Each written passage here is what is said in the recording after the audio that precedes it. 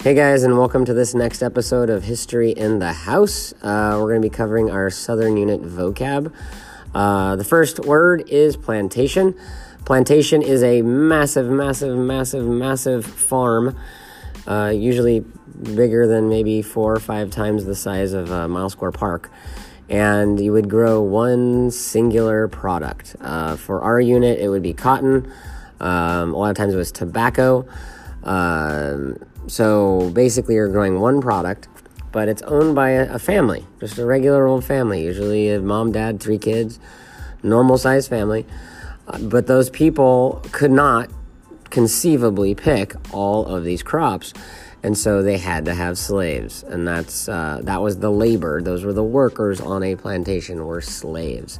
This is the reasoning behind slavery being such a big deal in the South, was because they just couldn't pick their crops with, just 3 kids and a mom and a dad, because their farms were so huge. So that's where sort of slavery came into the Americas, was in order to cultivate the crops on these plantations.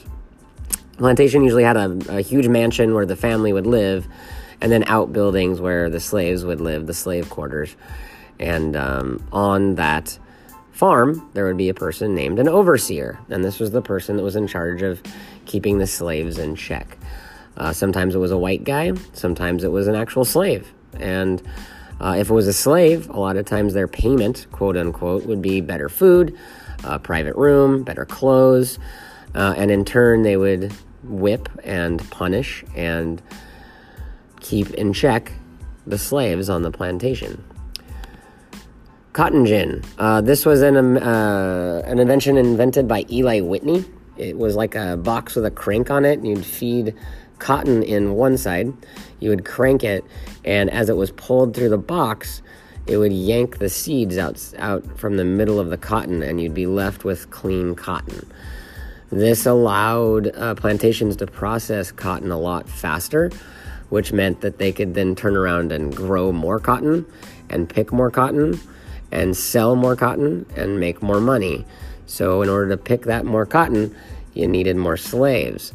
So in the long run, it made the job a little bit easier, but the cotton gin actually increased the need for even more slaves in the South.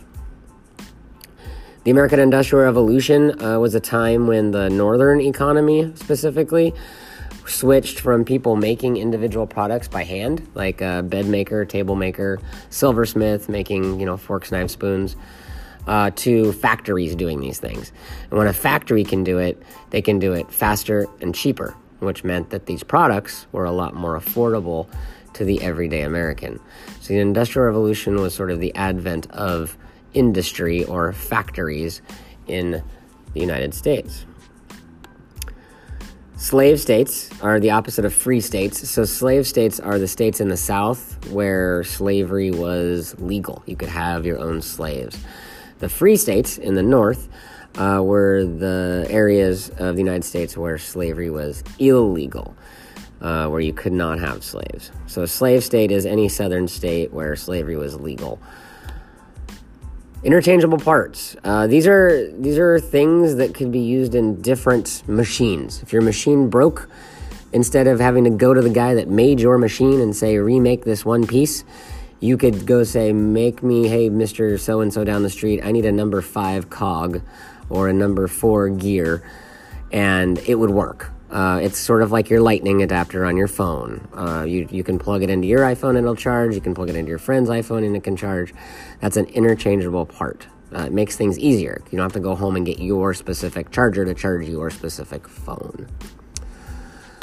Slave spirituals. In addition to being religious in a way that slaves learned and practiced religion, they also explained the history of being a slave, because slaves weren't allowed to read or write.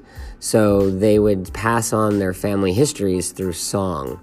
And so a slave spiritual is usually Christian-tinged songs, but with the stories of what it was like to be a slave interwoven into them.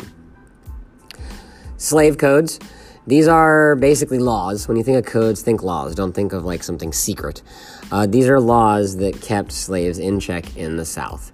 It restricted certain behaviors and certain rights of slaves, and if those rights were broken, then pretty much the slaves were punished by death. And they would do it so other slaves would see, if you do this, this is what's going to happen. So these are laws that kept slaves in check in the South, slave codes. And the last two are abolitionists and freedom fighters, Nat Turner and Denmark Vesey. Nat Turner was an escaped slave who led a 2-day rebellion of slaves and free blacks in Virginia.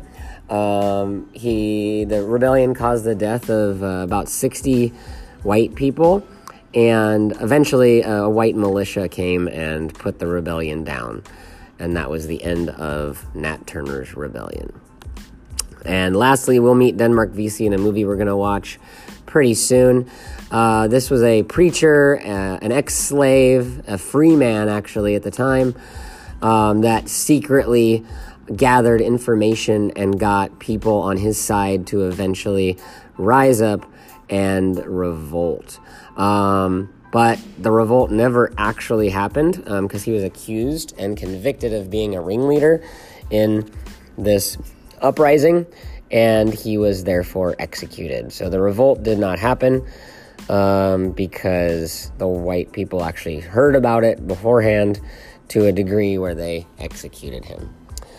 So thank you for listening to this episode of History in the House. That is your Southern vocab definitions and explanations, and we will see you next time.